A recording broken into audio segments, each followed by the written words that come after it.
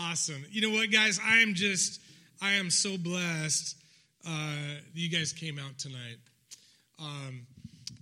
As you're aware, we have not done anything like at Santa Maria Foursquare for guys, for men getting together for quite a long time.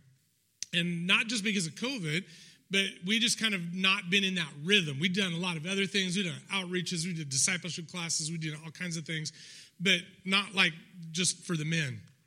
And as we kind of, as a team, we're kind of going into this fall and just really sensing what God had for us as a church, it really was something that God put on our heart, was to get our guys together. And some of you know that the women of our church have beat us to that. It was just a few months ago that Pastor Lisa has led in a women's ministry, and so they got together last night. And, what's really encouraging is I think probably between the two groups tonight, we had about 60 guys here tonight. But last night we had 26 women here, and which is awesome, but that was only English. And then we also have a women's ministry in Espanol. And so between the groups, man, we got well over 100 people just this month meeting as men and women of the Lord and wanting to grow. And, and listen, there are people in the room tonight that I do not know well yet, okay? But I just want to tell you, we at the Santa Maria Foursquare Church, we are all about Jesus. We are all about Jesus. We're all about like Jesus. We want to grow to be more like you. And because we want to be more and more like Jesus, we also know that what that means is that he draws us together in loving, committed relationship with each other. Because as a church, God has called, not just this church, but the church, to be on mission together.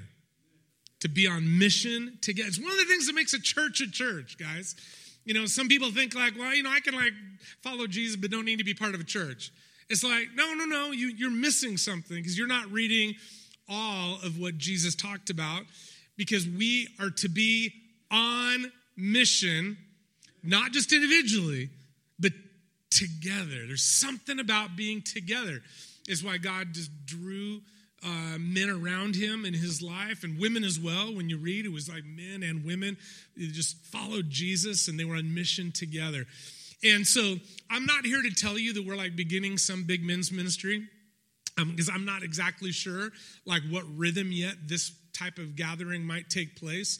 But what I am here to tell you is that we are committed to begin layering in different things where men can be together. One of those you're going to be hearing about. If you're here tomorrow at church, you're going to hear Pastor Sergio talking about. We've organized a deep sea fishing trip next month in October. And the word kind of has leaked out a little bit, but there's limited spots. And you're going to be finding out about that tomorrow morning. Just to get out there with a bunch of guys. I think we've chartered a whole boat.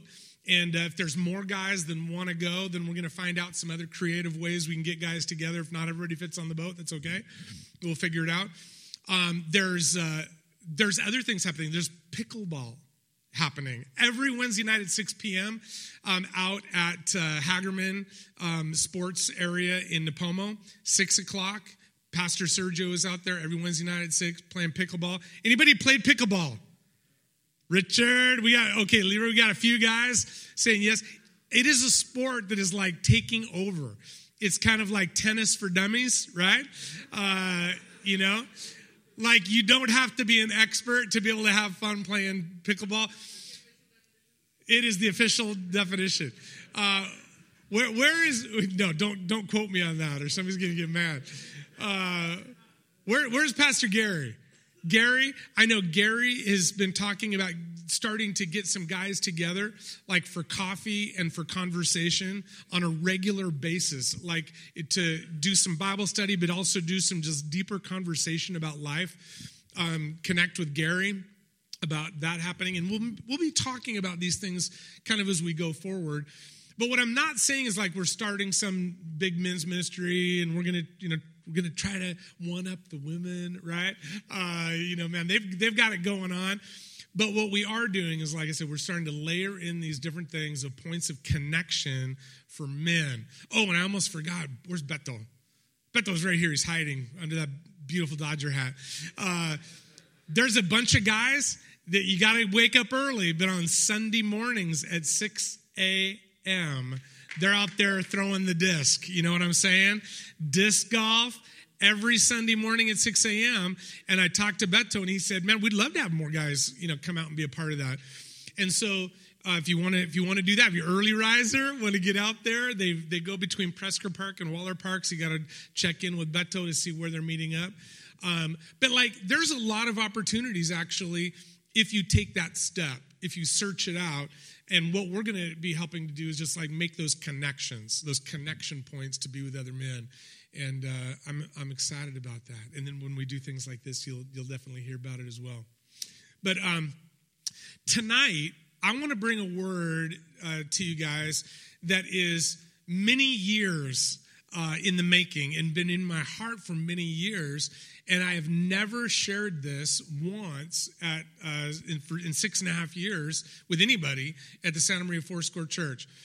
And when we were praying about getting the guys back together, God drew my heart back to something that he had talked to me about as a man years ago.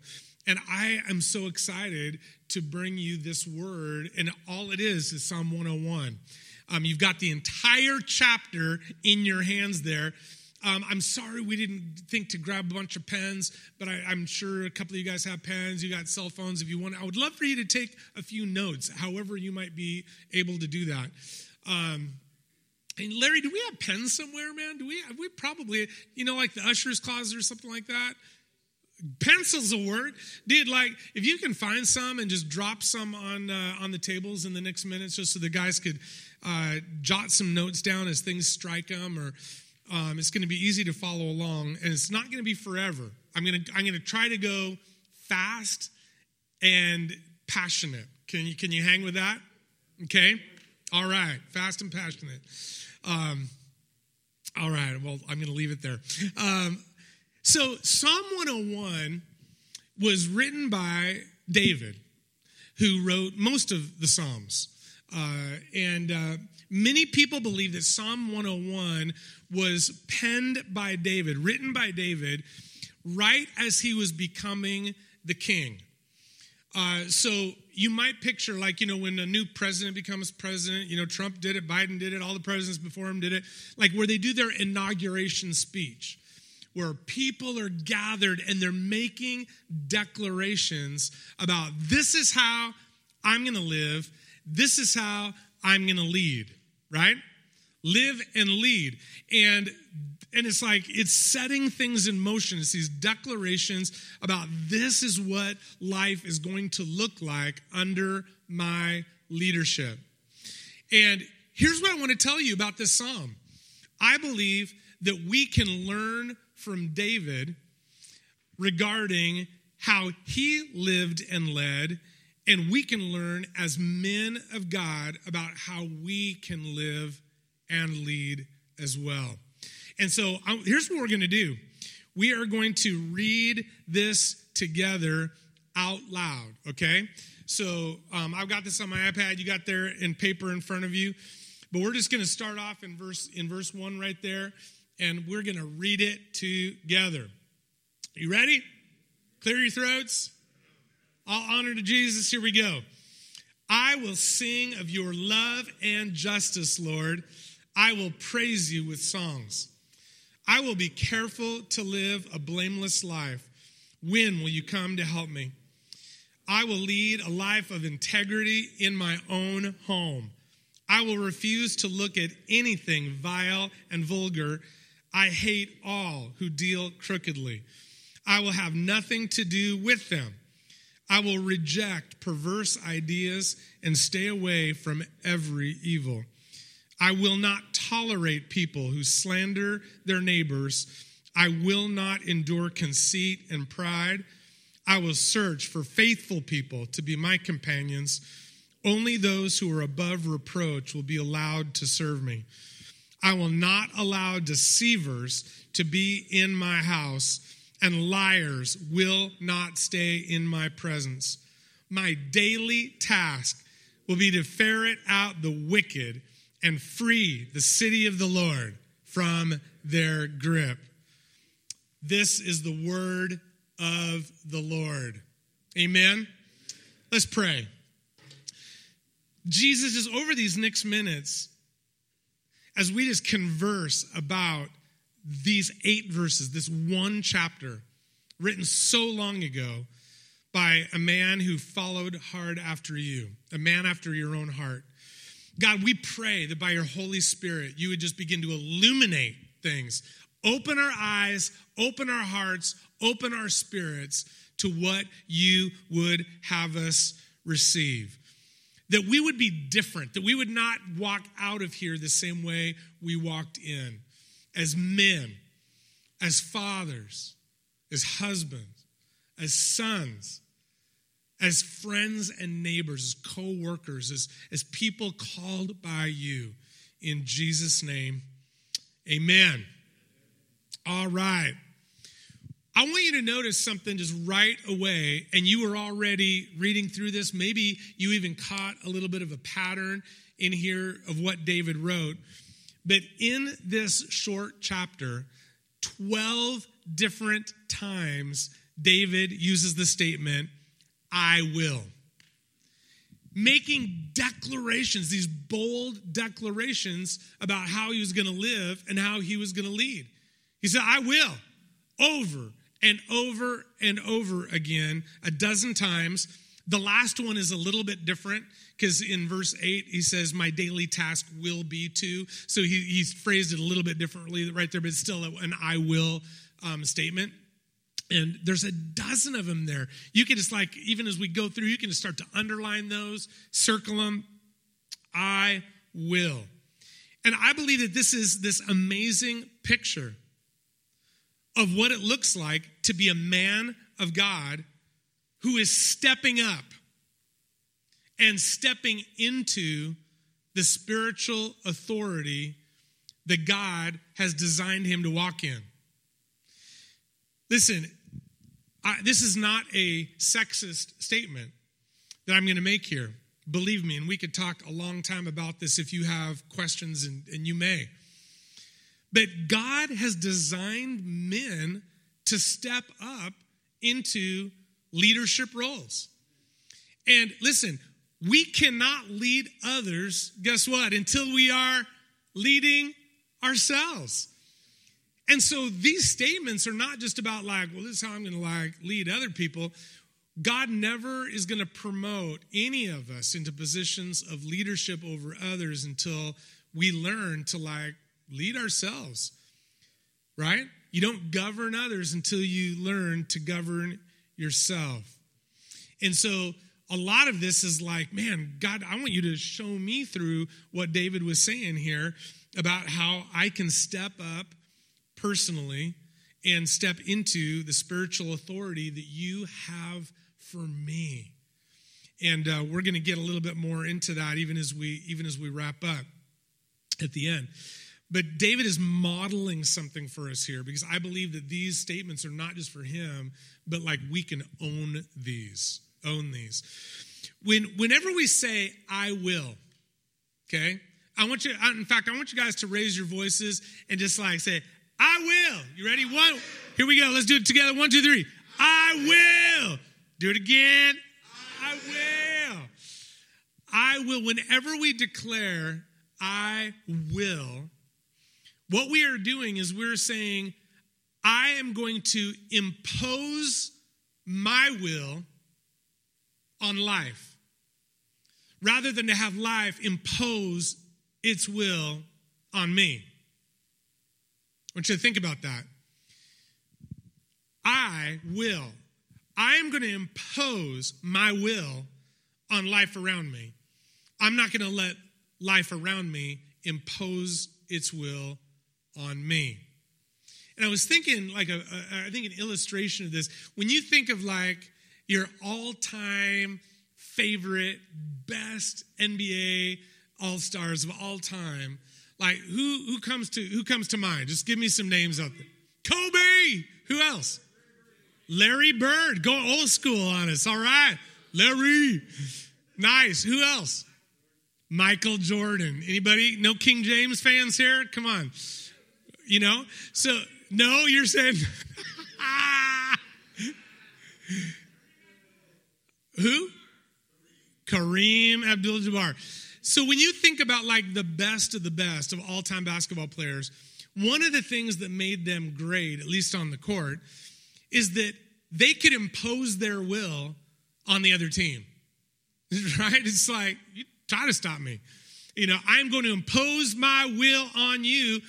And we would be shocked or surprised if all of a sudden, like, you know, our stars that we just mentioned, that all of a sudden the other team was imposing their will on these guys. It's like, no, that's not how it works. It's like when Michael Jordan was on the court, when Kobe was on the court, I mean, we were just amazed because they knew how to say, I will get past the defense. I will get past, quote unquote, the enemy. I will get past whatever is trying to slow me down or stop me. And I'm just going to blow you away by how I do it. Because they had this I will spirit where I am going to impose my will on life. I'm not going to let life impose its will on me. And when we think about life wanting to impose its will on us, we know that it happens all the time. Life has a way of saying, no, I'm going to tell you how you need to live. Sin does that to us. Temptation does that, where it wants to impose its will on our lives. And other people, you know, will try to twist our arms, manipulate us, or kind of seduce us into like, no, I'm gonna have you do what I want to do. Hell has a plan for each of our lives. And if we do not really take seriously this like I will spirit of like, no, I'm not going to let hell or any of its pawns impose its will on me. I will impose my will on life and the circumstances around me. But I want you to be clear about this. I'm not talking about imposing your will over another human being, right? Because, you know, Scripture tells us we're not fighting against flesh and blood. We're talking about, you know, spiritual matters, those powers and principalities that want to come against us. So I'm not talking about imposing your will on your wife. I'm not talking about imposing your will on a woman or a coworker or your next door neighbor. I'm not talking about that. I'm talking about imposing your will, right? Against anything that would come between you and what God has for you. And I am not going to allow that to take over and impose its will on me. So, it's time to stop being pushed around. Come on. It's time to stop being pushed around. It's time to push back, man. Spiritually, and in the authority that God gave you to make decisions of I will. And so what we're going to be looking at, now David 12 times in here said I will, but they kind of fall into 5 categories, okay? 5 things that he said I will do. And then some of them he kind of echoed and repeated in different ways. So we're going to be looking at 5 I will statements and just breaking them down real quick, okay? So, number 1, I will worship the Lord. I will worship the Lord. Verse number 1, and you can read it right there. I will sing of your love and justice, Lord. I will praise you with songs. Listen, we worship what we are surrendered to, whatever it is. You know, it's like you worship, you know, your car, right? It's like, okay, I've surrendered to my car. You could worship a woman, right? Surrendered your life to her. You could worship money, surrendered yourself like to just that pursuit of the dollar. We worship whatever we're surrendered to. And what David is declaring right here is that, no, I am surrendered to to the Lord. It is to the Lord that I give my praise. And I love this, that this is the first thing that he says. This is the first I will. Right off the bat, this is what my life is going to be about. There's an order of priority here because it's verse number 1. The very first thing he stands up, right? And we don't know exactly if this was like his inauguration speech, but a lot of scholars believe that that would have been fitting for just where this all falls. And you can just picture him standing up there in front of all of Israel and making this declaration. They're all leaning in. What's he going to say? What's his statement? And the very first thing he says is, I will praise the Lord. My knee is not going to bow or surrender to anything else. I'm going to be all about worshiping the Lord. Listen, I believe that men who have yet to become worshipers have not yet discovered this priority in their lives. You know, it's like sometimes you'll see me up here as a pastor, and when we're in worship, like through song, we worship a lot of different ways. But one of the ways when we gather, especially on Sundays, we worship through song. And sometimes you'll notice me, like, because I'll do this. I'm worshiping the Lord, and then you notice me kind of doing this. I'm just like doing a 360. I'm like looking around. I'm like, waving at people and stuff like that. But you know what I'm doing? I am seeing where that spirit of worship is in the house. I'm like looking around and saying, do people catch us? Are they just like arms folded and heads down and mouths shut? And, it's like, well, Pastor, I don't always know the words of the song. That's all right. The Bible says make a joyful noise to the Lord. It's kind of like just fake it till you make it, It's like, but you don't want to hear me sing. Like I have a terrible, no, you just go. You just go, man. It's to the Lord, not to me, right? We may never invite you to be on the worship team because you might mess all the rest of us up. But if you're sitting behind me, I want to hear you going for it, like this passionate thing. If you know anything about David, he was a passionate worshiper. I mean, one of his wives actually got after him because she thought he was worshiping too boldly. God struck her barren. It was a big deal. He was saying, this is my priority. I am surrendered to the Lord. Therefore, I'm going to give him my praise, my worship. And so, guys, listen, I'm not trying to impose my will on you personally, but I'm trying to impose my will on your spirit right now, right? Because I am wanting to cultivate in the men of our church a spirit of passionate engagement in worship. So if you're here tomorrow morning, man, just go for it at another level. Like say, God, I want to surrender my whole self. So whether that's through my body with hands raised, maybe God says, get on your knees. Maybe God says, come to the altar. Maybe God just says, raise your freaking voice up, right?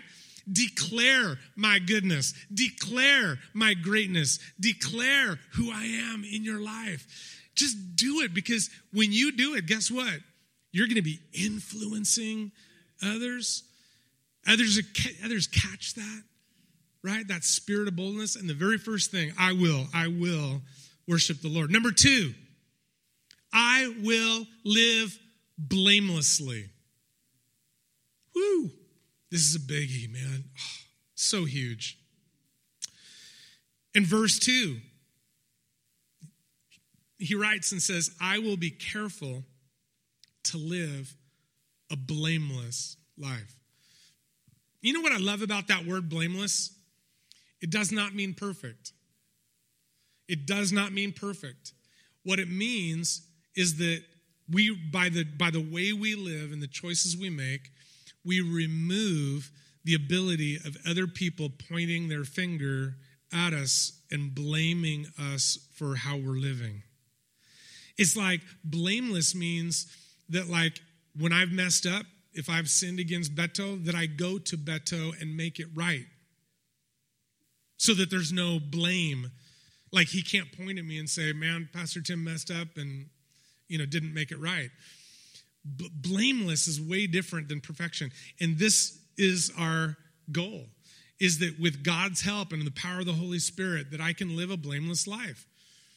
Now, I was even reading today, not going to preach it, but it's like where Jesus is talking and say, hey, if you're bringing your gift to the altar, whatever it is, maybe that means coming in to the house to worship the Lord like we were just talking about, and you remember that someone is at odds with you, probably because you messed up, right? And you did something and haven't made it right yet. He says, leave your gift at the altar and go make it right first. Like the priority is like making it right with a human being. And it's like, wait a second, God, you're blowing my mind, because I thought my first priority must be somehow to like get it right here. And he said, no. You go make it right with that other human being, then come back and we're all good. Is living not perfectly, but blamelessly. Catch that? Now, he repeats this in this passage over and over and over again. This whole idea of I will live blamelessly. He says in the second part of verse 2, in my house. In my house. He says, I will lead a life of integrity in my own home. It reminds me of like when Joshua stood up and proclaimed, it's like, hey, all y'all, you got to figure out who you're going to serve.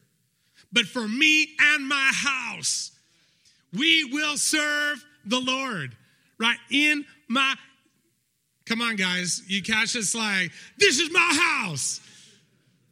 And literally is talking about where you dwell. It's talking about your home life, your home relationships, who you let in that door, or who you say, you're not a safe individual in this, you're toxic, right? Now, I'm not talking about a family member, but I'm talking about sometimes even family members. Let's be real. But it's like you are the gatekeeper to your home. You catch that? It's like, picture King David. Like he was in charge of who would come in those walls, who was rejected. And I love the fact that it's like he just brings his home right forefront to this. I will live blamelessly. I will live with integrity in my own home. You are gatekeepers. In other words, this idea of spiritual authority, it's like, no, you can literally say no to things. Oh, man, but you know what? My kids want to bring this in the house or whatever, or, and I'm just not going to go into all kinds of examples because I'm going to let the Holy Spirit bring examples into your thought. There are some men in this room, you cannot bring alcohol into your home. And you know why. Right? Gatekeeper. That does not come in. This would not be healthy. This would not be safe. This would not allow me to live blamelessly before the Lord or before my family and my brothers. This stays out. And there's other things. There's other things. This is my house. He also says, I will live blamelessly with my eyes. Verse 3, I will refuse to look at anything vile and vulgar.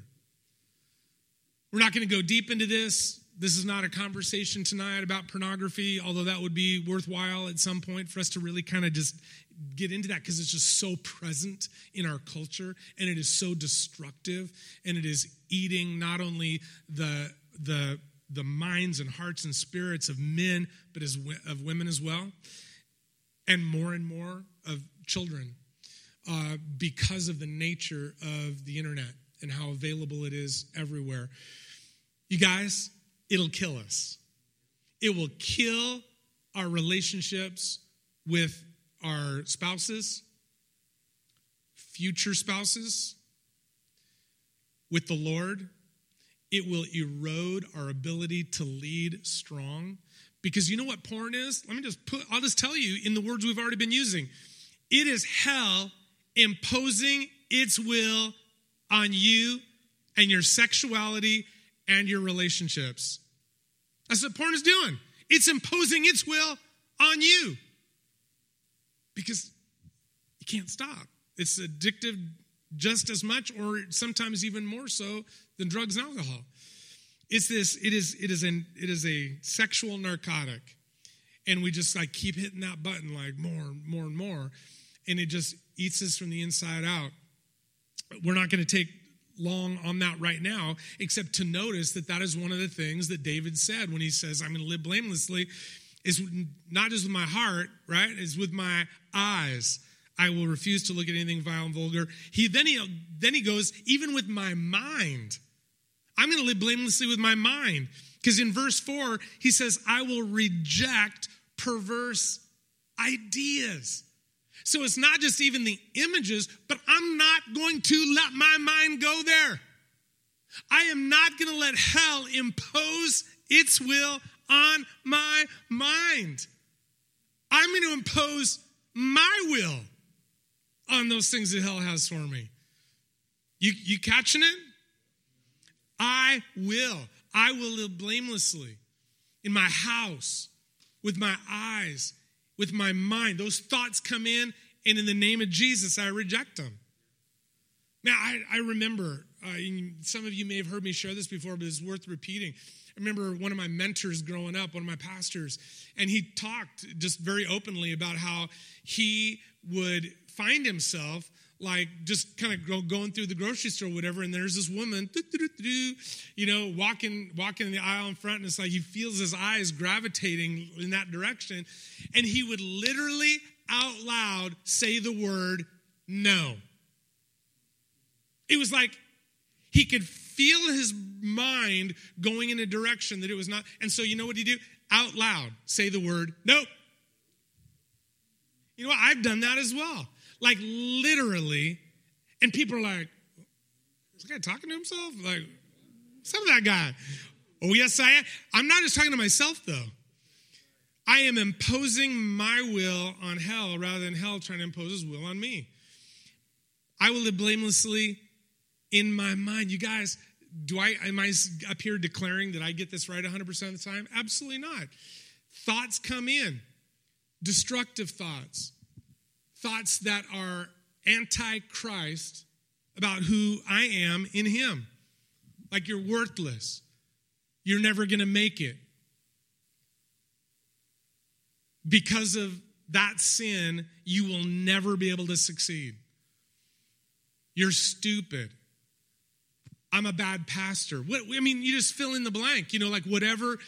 Those thoughts are part of this whole thing is, I am not going to allow in those negative, destructive thoughts into my mind, because if I do, it is going to ruin me. And then to cap this whole section off about I will live blamelessly, then he just like says, and everything else. Because in all things, verse 4, I will stay away from every evil. So we haven't mentioned something there. David was kind of like, okay, I'm just going to like say, and everything else. Anything I haven't covered right there, right? In my house, in my eyes, in my brain, in my mind, in my mind, in all things, I'm going to live blamelessly. Number three, I will not tolerate fools. I will not tolerate fools. Listen, there is this really old English kind of statement. I don't know if you've ever heard this. It would have been in like some movie or, some TV show or something like that. But it goes like this. I ain't going to suffer no fools. You ever heard that? Vernon, you're nodding. You've heard that before? I will not suffer fools.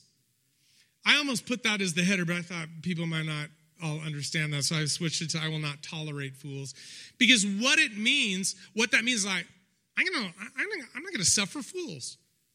It means I am, it basically means this. This is like how to put it more in our common English. It's like, get off me, fool. Get off me. Get off me, fool.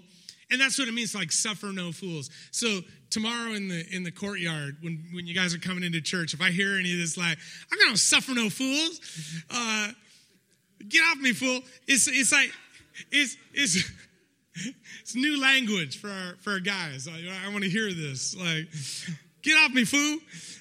David was saying, I am not going to tolerate people who are pawns of the enemy who are leading to my destruction. They are out to do me harm, and I am not going to tolerate fools. Get off me, fool. End of verse 3. He says this, I hate all who deal crookedly. I will have nothing to do with them. Crookedly. Interesting word there. Because that can mean a couple of different things. One is like, well, they cheat in business, or they're a cheater. They cheat. Maybe it's in business. Maybe it's with women. Maybe it's with men. They deal crookedly. They're saying one thing, but in their heart, there's something else. There's deception going on in their lives. And David goes, get off me, fool. It's like, I'm tolerating you. I will, right? I will have nothing to do with them. Now listen, just pause for a second. When we read in the New Testament some things that the Apostle Paul wrote, he was really clear to help the church, people who are following Jesus, to understand that when it says to not have fellowship with people who are leading into sin and whose lives are all jacked up, Paul says, hey, I'm not talking about people in the world. I'm talking about people who are in the church that are claiming that their lives are together and they're not. Those are the people you need to you need to hold them at arm's distance. Get off me, fool. In other words, we cannot tolerate, we cannot tolerate people coming into our lives who are saying that they're a follower of Jesus, but there's crookedness going on. There's deceit, there's deception, there's sin in their life. Because what we're doing is two things. One is we're empowering them to think that that's okay. It's like, no. You need to get things right. I will help you get things right. But if you're going to live crookedly and deceitfully, it's like, get off me, fool. Because the other thing that will happen is that sin will begin to just infect, right? Jesus said like a little yeast goes through the whole batch of dough, right? You let that little bit of sin, or crookedness and deceit into your home, it all of a sudden just starts to infect everything. You let it into a church, it begins to infect everything. And he's like, no, I'm going to tolerate that. I will have nothing to do with them. Verse 5, I will not tolerate people who slander their neighbors. Their Republican neighbors. Their Democrat neighbors. Right? Their alcoholic neighbors. Their gay neighbors. Their straight neighbors. Right? Their Raider fan neighbors. The Rams neighbors. Guys who somehow like the Angels. I don't know. Okay, sorry. It's for my new buddy Mike over there. So, listen. Isn't that amazing? Because, what Jesus said is the greatest commandment is that we would love God and love people. And he's like, I'm going to suffer no fool. You slandering your neighbor? I'm not going to tolerate people like that. I will not endure conceit and pride. Because that's where that comes from. It's like when we begin to slander other people, we may not agree. Listen, we're not going to agree on everything. And especially those who are not seeking to follow Jesus with their lives. Man, their lives are going to go in all kinds of different directions. But man, when it comes to politics and stuff, it can, in this era in which we are living, we can be so prone to slander. How could that person vote that way? How could that person, respect that leader. How could that person? And whenever we do that, you know what? It's conceit, it's pride that's talking. Because, listen, there are strong believers who vote all kinds of different ways. And we can have valid opinions about, healthy ways to the government should govern and areas where they should not govern and all that. We can have those conversations. But this is about slander. This is about, because listen, if you are speaking evil about someone else, you're judging. And when you cannot judge someone and love someone at the same time. You can't judge them and love them at the same time. I will not tolerate people who slander their neighbors. Verse 7, I will not allow deceivers to serve in my house, and liars will not stay in my presence. Get off me, fool. Number 4, fourth, I will. I will have faithful friends. Woo! Now, this is the opposite. The other is like, I ain't going to tolerate fools, but this is now the opposite. I am going to have friends around me who are faithful. Faithful. Verse 6 is powerful. I will search for faithful people to be my companions. Only those who are above reproach will be allowed to serve me. In that whole serve me thing, it's like, okay, he was the king. We understand that, he had a lot of people that were cooking for him, cleaning for him, doing his dishes, wiping his booty. I don't know what they were doing, but he had a lot of people around him taking care of every little need because he was the king, right? A little different today.